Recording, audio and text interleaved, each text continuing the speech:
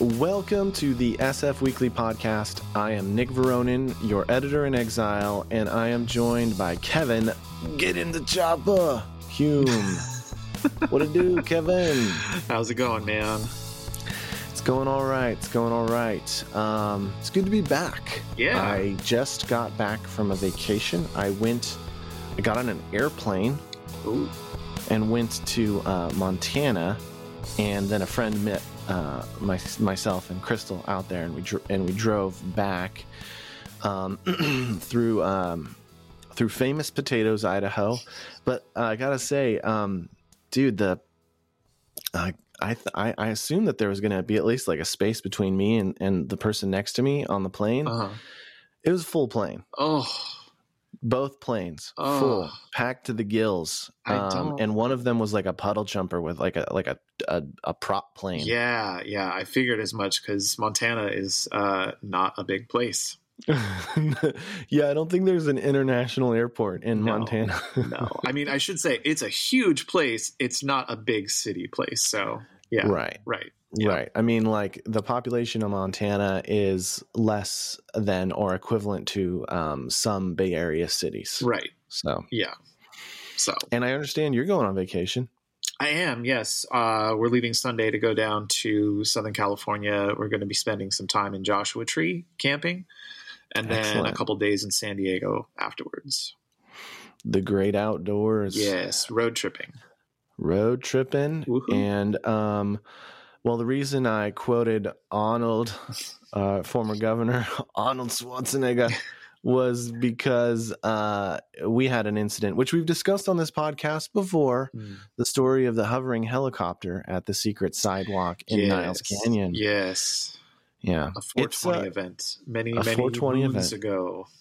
Many moons. I'm thinking 2002. I think it was 2001, possibly. I think it was my very first 420, and we were like right around 17, 18, around in there, something like that. Yeah.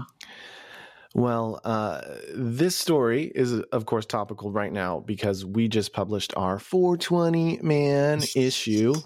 It's on the streets now, features many cannabis-oriented stories, 420 being canceled at Robin Williams Meadow, or Hippie Hill as it's called. Yep.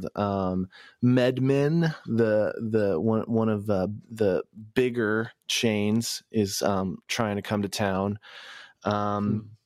We got a story about a documentary on searching for Sasquatch in the Emerald Triangle. I believe that would be Trinity County, Humboldt County, and Mendocino County, where a ton of pot has always been grown, or been grown for many generations. And it's a strange, magical, dangerous place. People disappear. Maybe Yeti is not the reason, or Sasquatch. Are Sasquatch and Yeti the same thing? I think they're at least closely related. I feel like Cousins. Yeti might be more of like a Tibet, Himalayan thing. His snowy cousin. Yeah, exactly. And other pot-oriented stories, you can pick that up. That's on the streets right now. The cover story is about the commodification of psychedelics by former SF Weekly editor Peter Astrid Kane. It's great. And then we had the story about a new billboard advertising and making sort of a PSA. The billboard is a Jay-Z joint brought to us courtesy of Jay-Z and his company Monogram, which is a legal cannabis company. And it says something along the lines of like, you can marry your first cousin in more states than you can legally buy weed or something. And the idea is that, like, do you have any idea how many things are still legal? Mm-hmm. And we need to get our shit together on legal cannabis. But the other side of this story is that a law was recently enacted that prohibits billboards like this from appearing on or within viewing distance of interstate highways in California. And this billboard might bend the rules a little bit. I understand you had a little bit of an adventure going to find us a picture of this billboard, though. Yeah, because I mean, there's definitely numerous billboards that line, I-80 and 101 on the corridor there in downtown. So like, I wasn't sure where to start. You gave me an approximate location near like the Hall of Justice area, 6th and Bryant, essentially, which is where a lot of billboards are, like the famous one that just came down, the Coca-Cola sign. Mm-hmm. It was not there. Okay. So, I was prepared to do some wandering. This just happened to fall the day after I got my second COVID shot. So I was feeling very lethargic and not exactly sick, but definitely feeling kind of warm and achy and not super great. So I'm sorry. I was what like a champ. You're a champ. I was doing this sort of slow stumble down Bryant and Harrison trying to find this thing. And I had essentially given up on trying to find it and was trying to find a bus stop when I saw it near actually the Central Freeway split along Division. And it's actually in the early section of the Mission District on, I think it's still on Bryan Street, but it's in the Mission.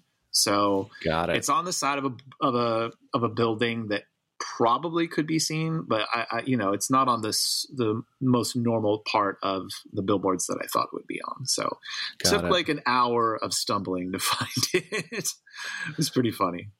Well, it was it's much appreciated. And thank you. You are a gentleman and a scholar. Couldn't do this. We couldn't put out the paper without you. Appreciate it. Yeah. But anyway, I want to revisit the secret sidewalk, the place where that chopper hovered above us as we were trying to smoke a bowl on the top of this like water tower. For a couple of reasons, it's the 420 issue. But also there is currently an effort. There's an effort underway right now to turn that area, the so-called secret sidewalk, which is this aqueduct that's, it's rectangular, it's flat on top, and it peaks out of the hills in Niles Canyon in Alameda County and Fremont when you can walk on it.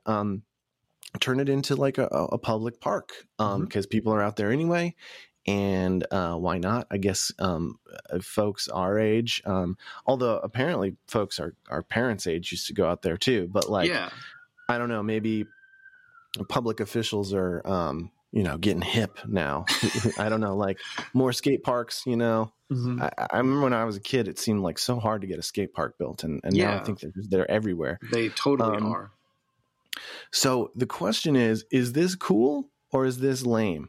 Does the secret sidewalk lose its magic when local government takes over to develop it and sign off on it? What do you think? I don't know. I mean, it's already there. I mean, like, why not make use of more open space, especially in Fremont, which is, a massive suburb and is surrounded by tons of open space, but maybe doesn't have like a really big open space park, from what I recall. I mean, there's Lake Elizabeth. There's Mission Peak, which is like probably the gem that everybody thinks about when they think about hiking in Fremont. But like, there's so many, little hills around that area, around the trains, the little train tracks out there. And then there's, I don't know if that brick factory is still there, but like, there's just so many cool little outcroppings and old buildings and things that people could check out that, be a nice walk. It is a nice walk. I mean, even though we were out there to be a little mischievous because we were teens and had to find places away from home to get high. I mean, we had fun hiking and doing stuff while out there, I mean, it was dangerous, but we also like went inside the aqueduct and hiked around and explored, we played around in the defunct train tunnel and stuff, like things that people, are prone to do regardless of whether it's illegal or not. So why not open it up, make it safe, allow people to explore it. And make it an open space that is, people can take their dogs and stuff and things that people want, make it more accessible. I am loath to direct SF Weekly podcast listeners to a competitor, but the story is on SF Gate, written by Susana Guerrero, and it's a good story. You should check it out. It was published on April 13th. There's a quote from that story. Speaking of what you just mentioned, Kevin, getting inside the aqueduct. Tim Ramirez, director of Natural Resources and Land Management at San Francisco Public Utilities Commission, isn't sure why adolescents started to venture off to the secret sidewalk. I mean, come on, Tim, you know why. But said that trespassing has been problematic for the agency, despite their efforts to post signs that say trespassing and loitering are forbidden by law. Quote, it does happen on a regular basis, Ramirez told SF Gate. People have created holes in the aqueduct. We didn't create the hole in there. We didn't do that. We did drop down in there, though. Dropped into a hole, yes. A hole in the aqueduct. And then you go just a few feet and it's pitch black. It's scary. Yeah, it was terrifying. And it was before, cell phones with cameras and flashlights and things. So, like we couldn't just had the little Nokia screen. Yeah, we couldn't just easily go down in it and have a light and be able to explore. It was prehistoric times, man. Yeah. Yeah, I think it's interesting because I don't think that people realize that is, SFPUC property. I'm pretty sure that used to be part of the Hetch Hetchy system. It might not be anymore, but, it's still owned by the SFPUC and that whole area. Yeah, I don't know if they I should have revisited the article right before I skimmed it. I read it the other day. I know for a fact from my notes here that it was called the Sunol Aqueduct, and it was run by the Spring Valley Water Company, and it helped deliver waters from the foothills of Sunol. I don't know if it ever carried Hetch Hetchy water, but but that area, there's areas out there like the Calaveras Dam area. That's the part that's the Hetch Hetchy system. Yeah, and it is now the responsibility overseen by the SFPUC, Public Utilities Commission, even though it's located in Alameda County, and and the East Bay Parks Regional District is this multi-governmental agency thing. So by the time we're dead, maybe they'll break ground on this park, but what they're talking about doing is expanding the top of it. It's pretty narrow right now. Like if I laid down on top of it, perpendicular, my feet and head might hang off either end. I'm not sure. I feel like it was probably about 4 to 5 feet wide from what I recall. It's not, it's not 6 feet plus. Yeah. They would put in a guardrail and a retaining wall and actually kind of widen the top of it. And I'm assuming build stairs so you don't have to scramble up a dirt embankment and dodge. We had some sketchy climbings up some narrow, steep hillsides, getting slipping almost and stuff. Yeah. And I got terrible poison oak one time. I was talking to both Bart and Alex about it. Bart could go out there with his kids and be like, "Look, that's where Daddy used to blaze it." Yeah. And Alex was like, he wants a memorial bench erected in his honor out there. That's my gosh, that's funny. That's great. But yeah, interesting story, interesting piece of Bay Area history, and something to watch out for in the future. So coming up on the podcast, we'll talk with Peter Astrid Kane about his latest cover story, The Commodification of Psychedelics. Magic mushrooms, Kevin, might be on dispensary shelves sooner than you realize. Probably soon, maybe even sooner than, the secret sidewalk gets built out. Probably, to be honest. I mean, they've been legalized in Oregon. Oregon starts, and we follow suit, it seems like. Imagine that. All right. Stay tuned. We'll be right back.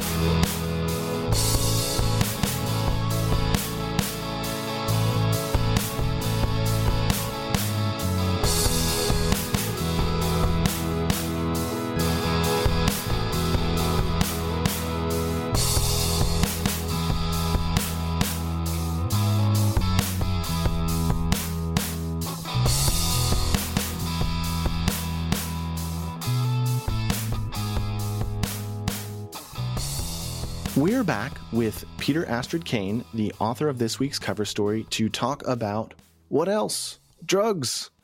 This week's story in the 420 issue, man, is about the commodification of psychedelics. This is something people have been thinking about and are worried about and maybe ready to cash in on. Pete, welcome to the podcast. Hey, Nick. Thanks for having me back. Really.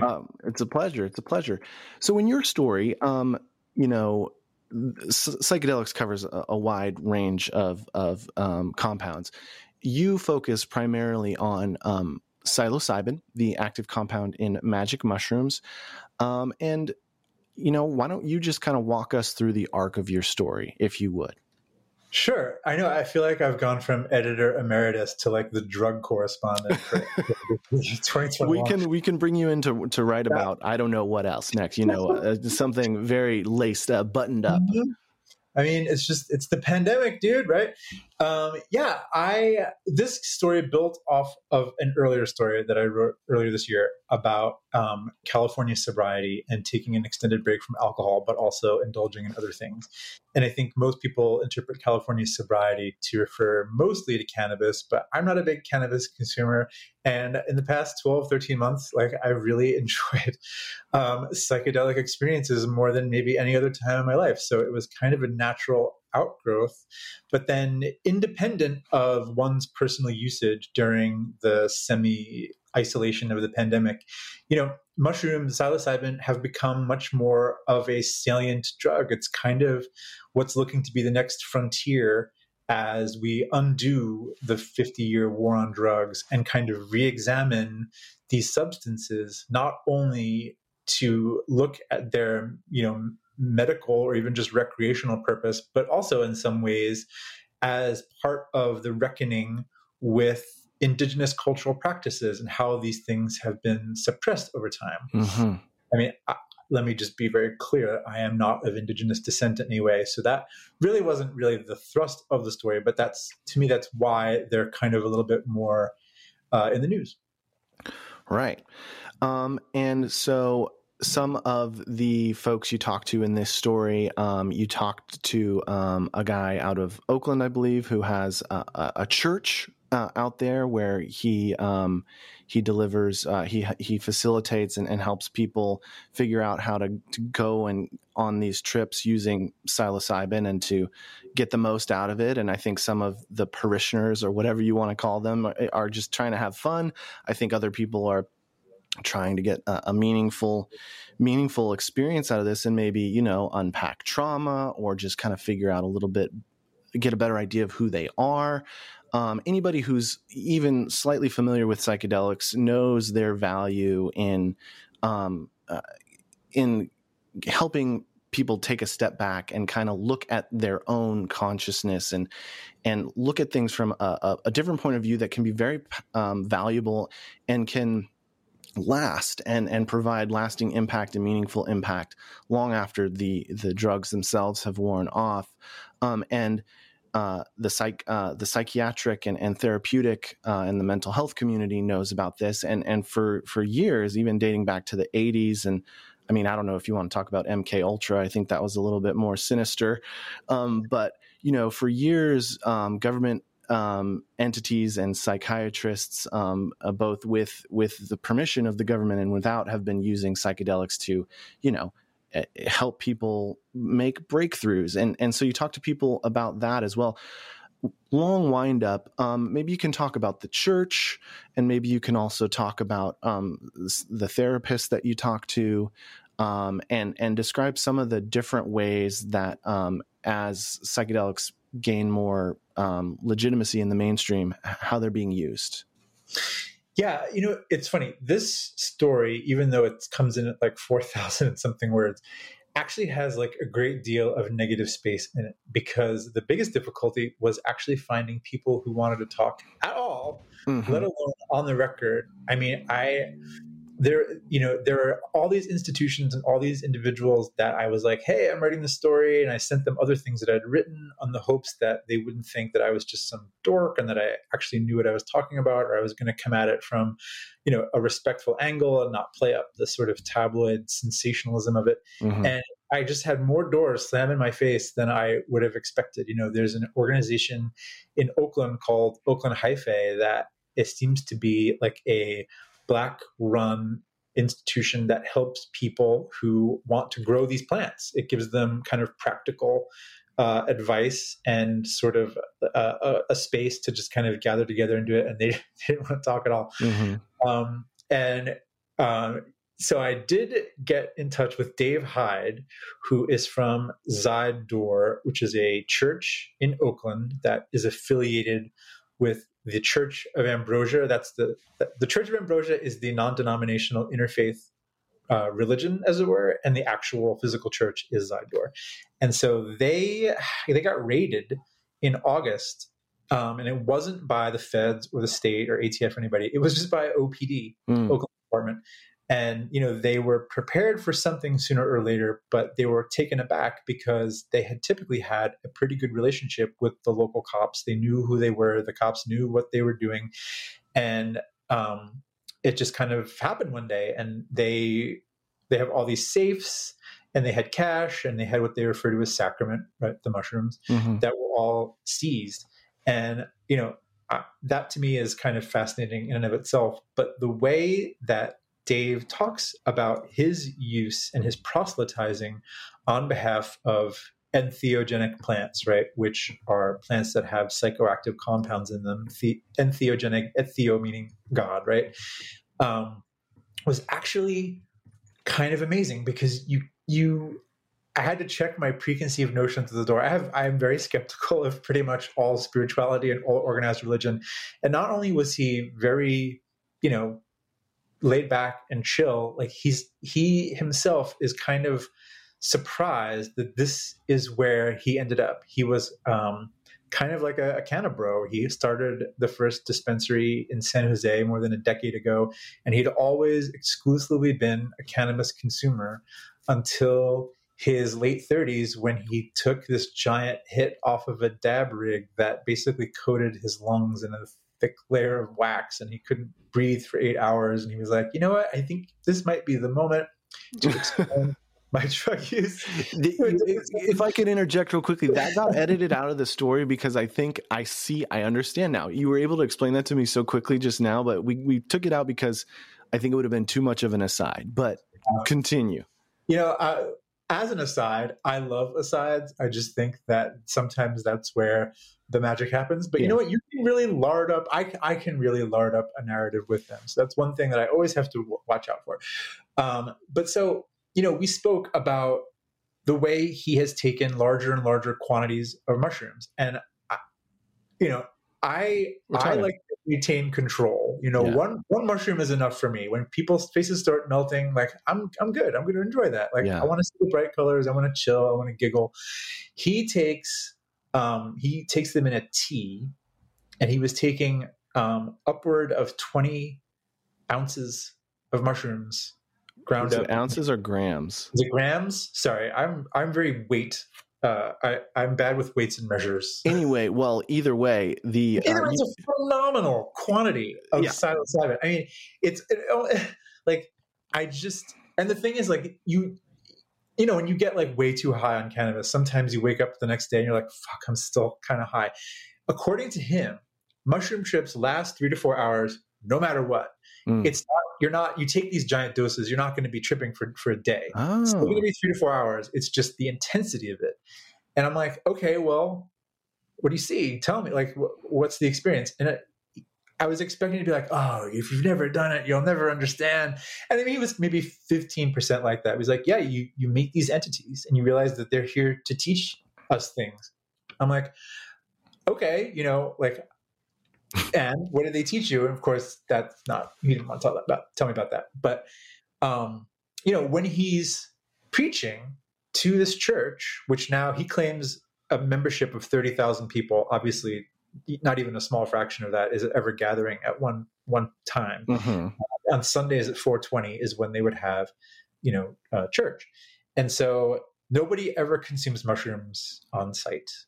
They smoke a lot of pot. And they talk about like best practices and how mushrooms are what he thinks of as like the original way that people our ancient ancestors were having these communal experiences, like the stereotypical beating a drum under a full moon, getting everybody in the village together, everyone is a participant, whether they're standing at the back or they're like really up close in front of the campfire. And it just becomes this like primal ecstatic experience. And he's a proponent of the sort of like the stoned ape theory, where the origin of religion is, our simian Australopithecine ancestors like devoured a humongous quantity. They ate them until they were physically satiated, as if for a meal, and got super high. And then like, this is just the origin of our religious experience, whether or not that was an evolutionary advantage, that getting high, you accrued some kind of wisdom and that conferred an advantage for your reproduction. And here we are thousands of years later. So, I mean, he has a fairly coherent theology, I would say. And whether you sign on, I mean, I think there's kind of a smooth gradient between pure recreation and like a spiritual quest, right? Yeah. And I don't think he's pretty judgment free about where a person wants to, where their entry point into that would be. I think I skew further toward the recreational end than maybe some people right. who are really seekers. But I mean, in the last year, I just like, there have been so many shitty days. I can't imagine anybody hasn't had at least like 1 week long funk here and there in the last year. And like, I don't know, like having these occasional trips, it just really, like, I feel good for days afterward, Yeah. So they're very helpful. An aside I'd like to make is the way that you frame it in your story is for anyone who's familiar with Terence McKenna, a well-known psychonaut, the late well-known psychonaut. His brother, I believe, is still living and still talking about psychedelics. Terence McKenna would say that the heroic dose was 5 dried grams, right. and this guy's doing way more than that. But Terence McKenna did talk about meeting the entities and talking about how he believed that mushrooms and some of these other entheogenic chemicals were not drugs at all, but were, communication devices with the spiritual realm or the cosmic realm. And, that might be a little too hippy dippy for you and too woo woo, and that's fine. But, if you do trip hard, you can kind of get a sense of what these people are talking about. I've never done the heroic dose. I've never done beyond let alone beyond, but, and I wanted to make another aside, which was part of the reason we're talking about this is not just because it's 420, but because municipalities around the country, Oregon, Oakland, and others, which you list in your story, I don't have it pulled up in front of me, are decriminalizing and maybe even legalizing these entheogenic substances. I think a lot of times the criteria is what they have to be kind of natively occurring in a fungus or a plant.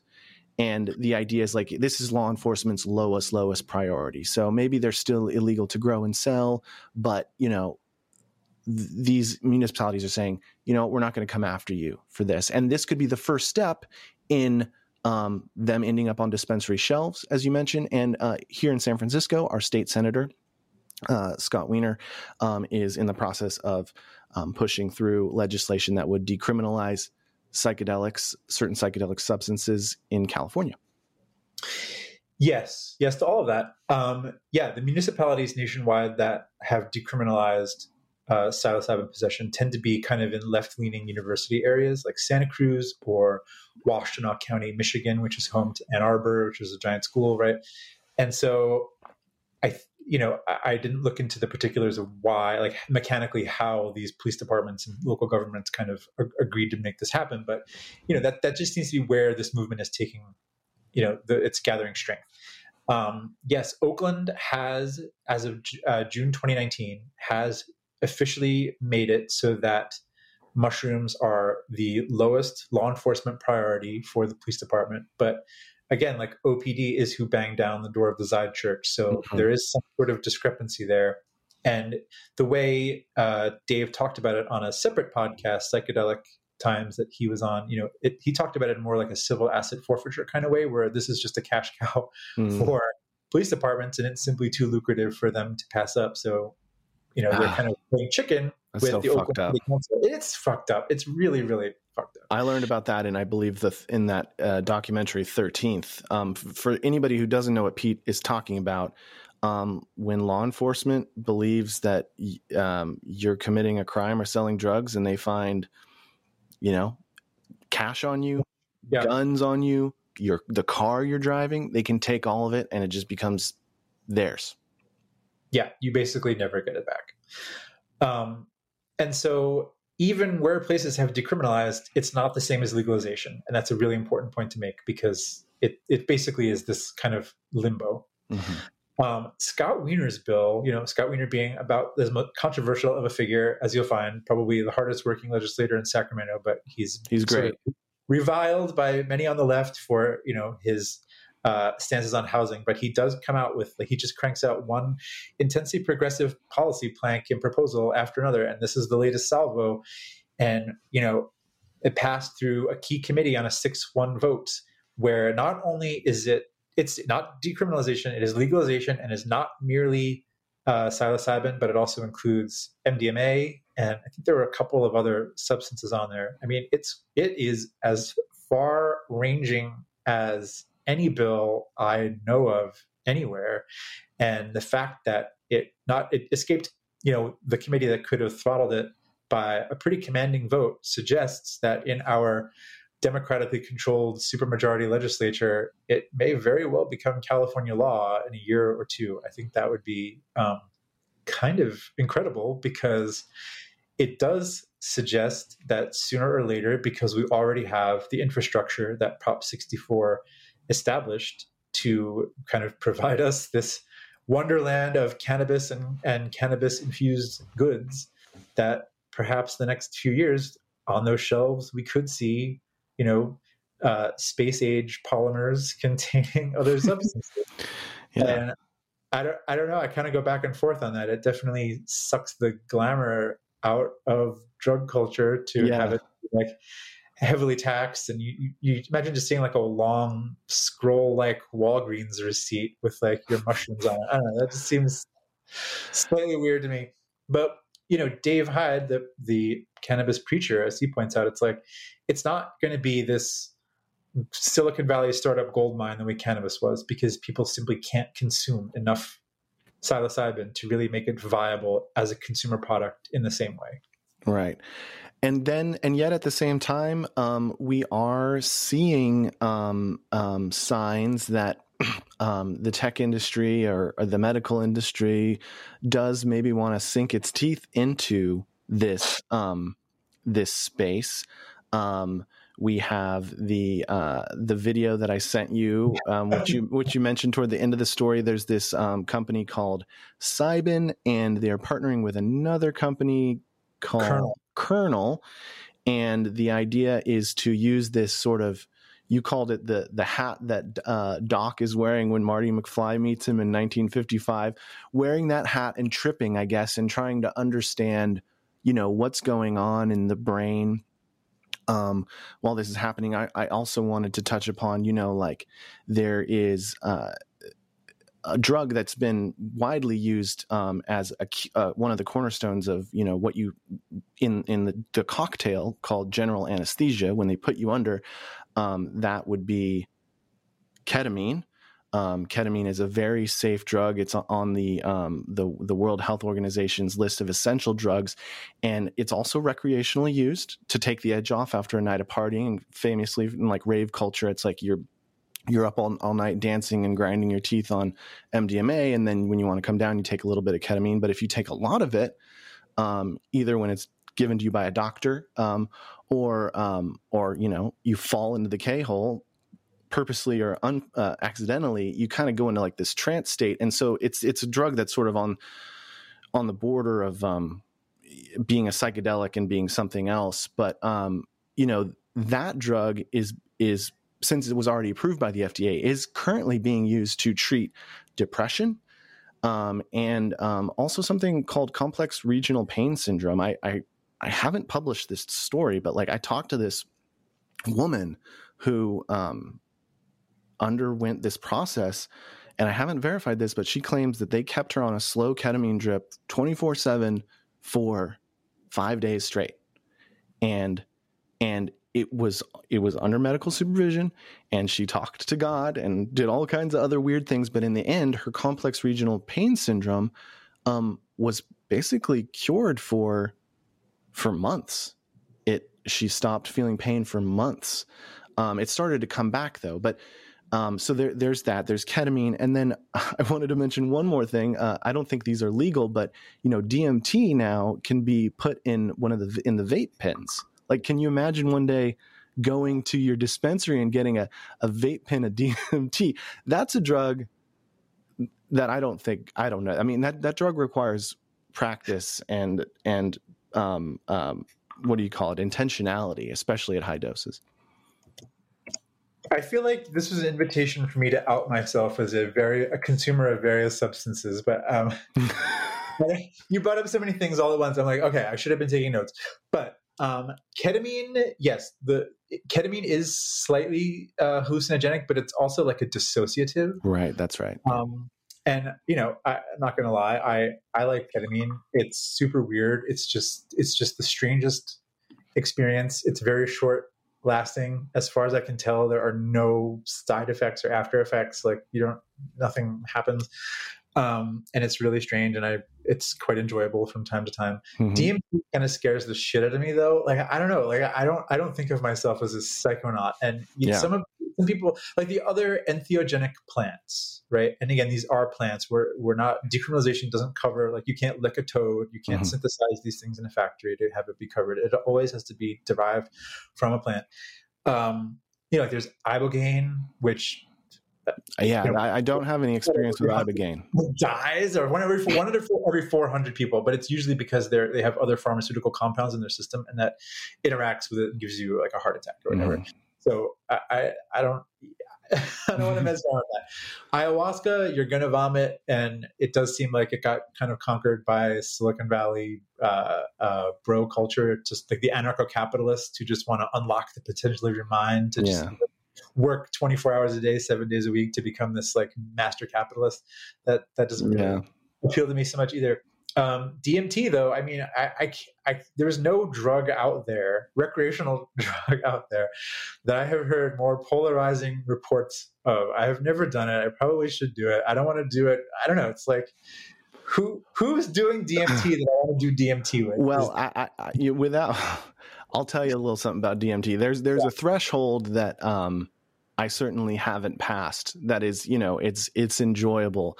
But what I understand is you can go to this completely other place that can be scary, can be difficult to get to, and remember. I think Terence McKenna talked a lot about this and got me interested in it as a young man. And I've only dabbled a few times, but he says, to kind of break through is what they call it. You really, and God, I sound like Joe Rogan right now, but but you have to like be really intentional about it. But I think DMT was his favorite.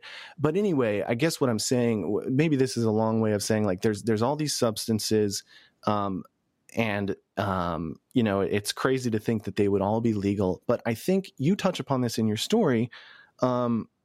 Mushrooms of all the substances are kind of an entry level thing, maybe, for lack of a better term. You're saying they only last a couple of hours. What's that? A gateway drug, if you will. A gateway drug. A gateway drug to, yeah. So I could see mushrooms being a thing. I didn't know that about the only the only 4 hours, no matter how high of a dose you take. Right. I believe him when he says so, but that seems, I'm surprised. You just think like you ingest a certain amount of a substance, it takes your body X amount of time to metabolize it, and apparently that's just how that works. One thing I do want to come back to is the medical application. Right. So it's not correct to really think of this as recreational to spiritual. There is the medical dimension, and we're being a little bit silly because it's hard not to talk about recreational drugs and giggle a little bit, but like, right. People experience pain, and the body is complicated.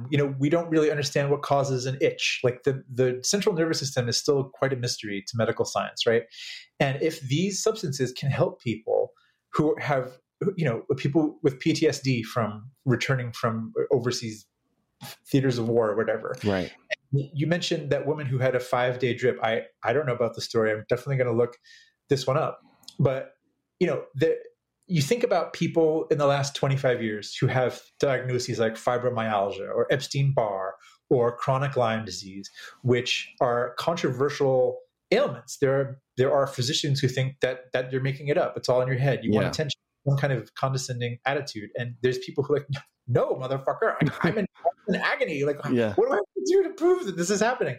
And if we are finally turning the page where people whose ailments have been dismissed as either exaggerated or made up are now finding new methods of treatment, then I think that not only is it to be lauded for them to experience relief, but also it represents like a sea change in the way that pain management is treated. Mm-hmm. And you talked to a woman who runs a program that she calls "Get the fuck out of your own way." Is that "Get the fuck out of your way"? And psilocybin is a component in that. So her name is Dina Justice. I asked around through my hippiest friends. I was like, I'm writing this story. Does anybody know anybody? Who should I talk to? I know some of you know somebody. And so Dina is, she's essentially a life coach. I suspect that she charges a very large amount of money for her services, and she's very selective about which clients she takes on. So she has a very long intake session with people. Typically, the example she gave me, I didn't put it in the story, but the example she gave me was someone who basically wanted to be a musician and wasn't sure that it was possible to kind of make a living through that kind of work. And he was stuck because he was miserable doing anything else, but he didn't want to be like 50 and broke. Mm-hmm. And so she worked with him, and part of that work involved guided trips. And basically he managed to come up with some kind of, she was a little cagey on the details. I think she wanted to respect his privacy, but he's now working he started his own business, and it's kind of like an auxiliary music industry service kind of thing. And he's making good money, and he's fulfilled and happy. And so her thing is she's very cognizant of the way in which, helping somebody achieve that kind of personal fulfillment in a capitalist society such as ours often means having them make a lot more money than they were making before. Mm-hmm. And she's aware that that's kind of messed up, because she's reifying the idea that the more money you make, the happier you'll be, which is not really true. But in a lot of ways, like a little more money would make most of us a little happier. And if you do find a way to do what you love and make money off of it, I think that is pretty satisfying for most people. So the way she framed it was she charged him about like 20% of his annual income before he made this career change. And now he's making bank. And so she's proud of that. And I think that that's respectable. Yeah.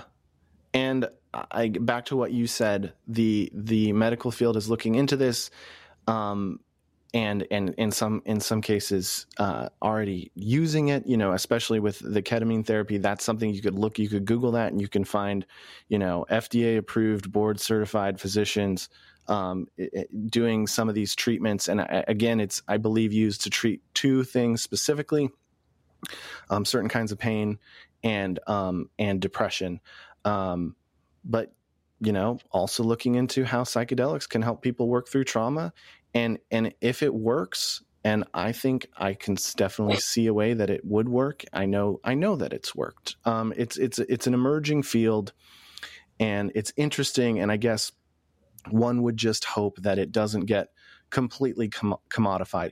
And as you pointed out, and as God, I'm terrible with names. The man from the Zydor pointed out, it might be difficult to commodify this because it would be hard to sell enough of it.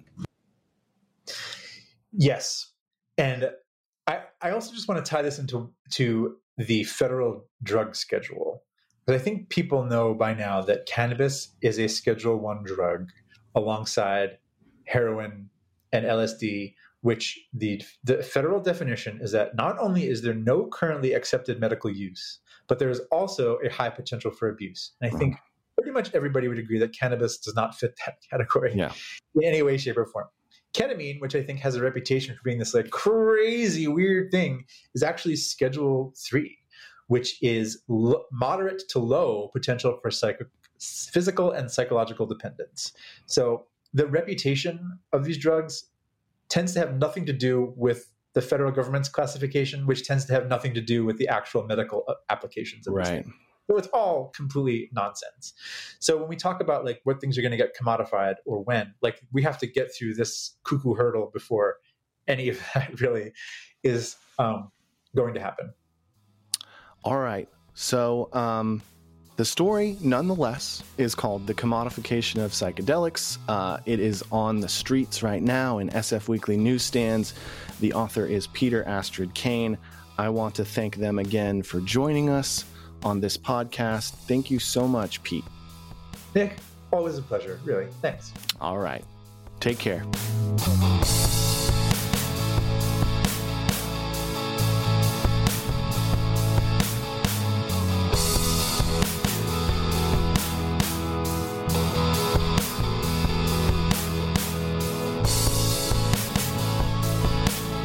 Thanks so much for tuning into this week's edition of the SF Weekly podcast. The episode was produced by me, Nick Veronin. Our inimitable co-host is Kevin Hume. Our engineer is Mike Huguenot. For more hot takes, deep dives, and alternative views on San Francisco news, subscribe to our podcast through Spotify, Apple, Google, or wherever it is you get your podcasts. Thanks for listening, and we will catch you next week.